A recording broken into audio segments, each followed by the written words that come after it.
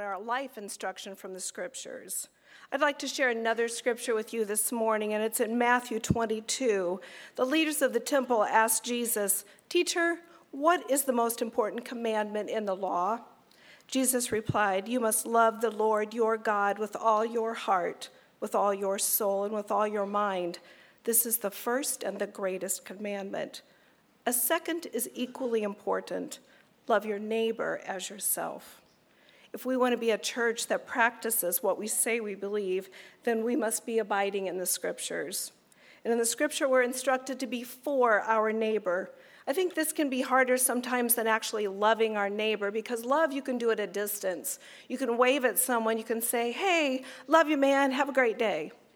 But being for someone says those 1,000 daily different interactions that you have, the drive-through at the school while you're waiting on dropping off or picking up your children, at the school ball games when you're sitting next to another parent, getting to know those people, being present, putting your phones down and actually asking how they're doing, asking if you can pray for them, asking what's going on in their lives. That's being for someone.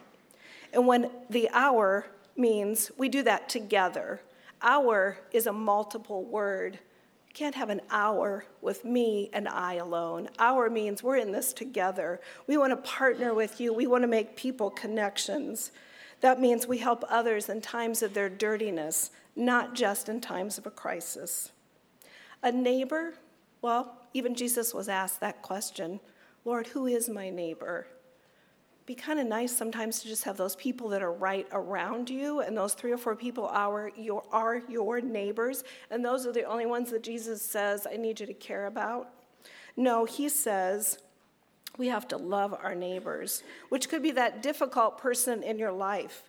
Could be the person, again, that you have a weekly encounter with, but you need to know them a little bit more. Could be that person who's across the street that you don't even know their name.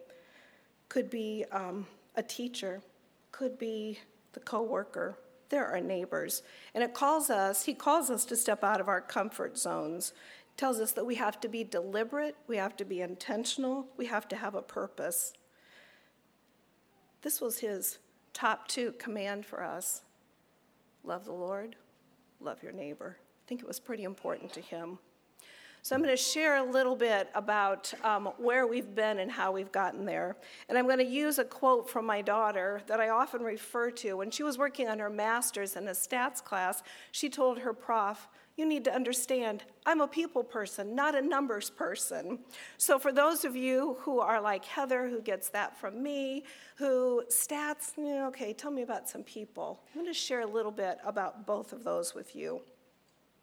Our staff has been on a journey for several months of praying about where God would want our church to be his hands and his feet in our local community. We have both individually and corporately attended multiple workshops and seminars and community meetings. We have attended and participated in the Partnership for Healthy Communities, which was a day-long event held in our church where multiple agencies came together to talk about the needs in Kankakee County. We were one of 3 churches present. Pastor Brandon attended a day-long mental health conference, how to detect mental health challenges and disorders in youth and young adults. He was one of 2 churches represented in our county. Did you know that suicide is the 6th cause of death in our community and the 2nd among young people? Did you also know that the ratio of mental health workers to patients is 1 to 101 in our county? Did you know that our community mental health center is so inundated with new referrals that they are lacking in time to provide follow-up for children after the crisis? I began attending a program called Success by 6, which is an organization made up of people from United Way, from the schools, the Bourbonnais Park District, the Public Health Department, our hospitals, and other agencies. We meet monthly to discuss and share ways to help children obtain optimal levels of success in relationships, emotions, development, physical, and social areas before the age of 6. in order for them to succeed in school, because when they succeed in school, they have a better opportunity to succeed in life. I'm the only pastor involved in that. Kankakee County was chosen as one of 2 counties in our nation to be given a grant through the Erickson Institute to study the needs of children in our county. And when I say children, I mean persons 18 years and younger. What happens to them affects our community. What this study revealed was that the Bradley schools and the community children right around our church are at the highest risk, especially in relational and social development of any children in our county. Matt McAllister brought maps of different areas and kinds of needs within a 2-mile radius of our church to our staff retreat last August. And out of this information and 3 days of praying, reading scripture, God gave us the mission and the statement and core values that we now use as our church compass for all that we do. The staff knew at that time that God wanted us to do more in our community, but we didn't know what or how. Last December, our staff began praying in earnest for God to give us a direction to be more involved and intentional in our local community. Out of that, God directed us to the needs of children 18 and younger in our community. Through all of the various studies and the seminars and the workshops, one thing stood out in every single study. The community of Bradley was in great need in every single aspect of every study. We learned that another local church had adopted Bradley East and were pouring into those children and those teachers, and that church had been praying for a church to adopt Bradley West. We also knew that as a church, if we hoped to raise the standard for living in our community, we had to begin with the children. I said earlier that our community needs to help in times of need, not just a crisis. Did you know that neglect is a larger epidemic than abuse? That in 2007, 11 years ago, 59% of child victims of maltreatment were victims of neglect? Neglect is defined as physical, mental, emotional, medical, educational acts of omission. Educational neglect is where a child is allowed to engage in chronic truancy, or they're school age and they're not receiving school. At the Bradley stakeholders, at the school stakeholders meeting, we were told that childhood truancy is a huge factor, that over 40% of the kids in the Bradley schools miss more than 1/3 of their school year. And they were saying, what can we do? How can we have the community help us with this? See, the neglect is most often not intentional because it comes out of parents who do not know how to care for their children at their different developmental stages. Did I mention that 15% of the pregnancies in our area, right around our church, are of teens, and that 40% of the mothers are under the age of 24? That 22% of the families are under extraordinary stresses like poverty. 36% of our county is on public aid. That 15% of the people in our community go to the ER due to loneliness. That suicide is the 6th leading cause of death in our county because they feel hopeless.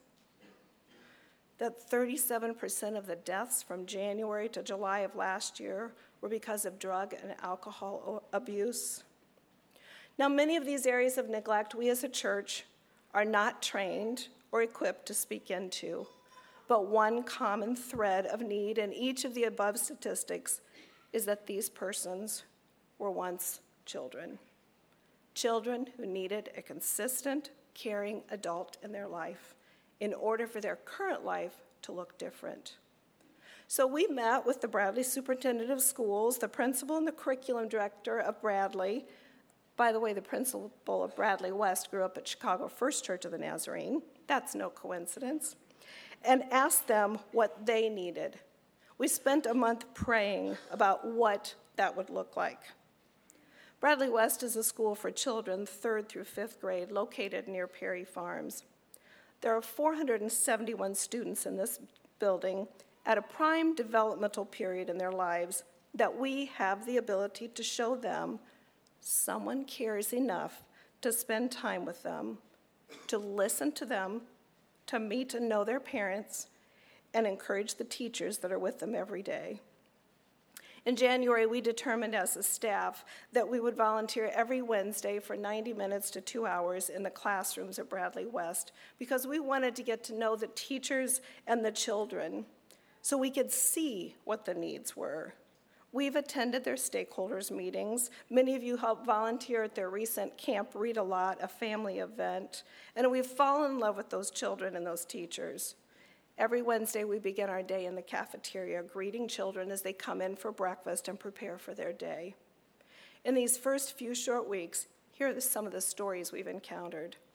The first day, while sitting in a social studies class, reading to a group of children, one of the children looked up in the middle of the discussion and said, "Did you know my dad abandoned me when I was 2? One of our pastors said, "Maybe you could tell me that story afterwards," not thinking that child might come back. They did, and they shared the whole story. The first time this child had met this adult. The new child whose mother was murdered, and he's now living with his recently absent dad, who he barely knew. Dad is gone. He's staying with Grandma and Grandpa. Or the girl who was asked one morning at breakfast about her day, and she shared that she had a test that day. She was told, "Well, I hope you do well," and she said, "It doesn't matter." When she was encouraged that, "Yes, it does," she said, "No, it doesn't. It doesn't matter what I do. I won't be able to do it." Or the new boys who came to school, and after they were registered and were walking to the car, we overheard their mothers say, "Well, now you're registered. Now we have to figure out where we're going to live." We've learned that the teachers fund their own classroom parties because there's so little parent support or so few people on the PTA to help. We've learned that the superintendent's dream is for there to be a book in every child's hand at home. While we in this room continue to believe that God is our loving Heavenly Father who cares for us and will never leave us, that He wants to have a relationship with us, that each person was created by Him for a unique purpose, and that He cares for them. He loves them more than they could imagine, and there is hope, and we can trust Him. And we believe we are to share the good news.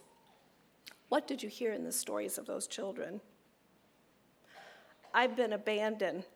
I've been left alone by my earthly father. The one person I had a relationship with is dead, and no one else wants me around. There's no use to try because it doesn't matter.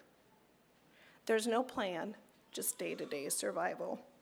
You see, society has affected the spread of the gospel and the ability for people, and children especially, to believe and embrace the good news because so many people do not have stable relationships.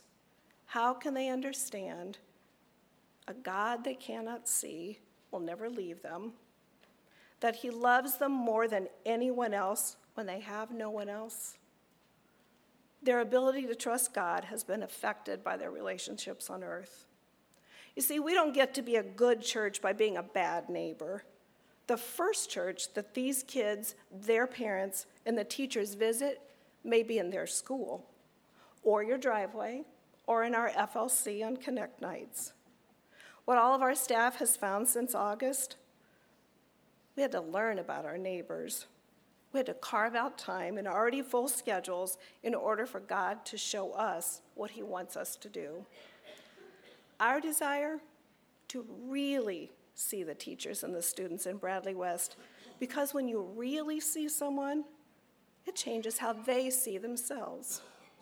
When they see themselves differently, they're able to see their future differently. If we want our surrounding community to change their quality for life, and yes, I did say for and not of, because we probably can't change their quality of life, but we can change their quality for life because we know Jesus Christ. The next generation behind us needs to see Jesus in the flesh so they can know and believe that Jesus stepped on this earth to make a difference in their lives.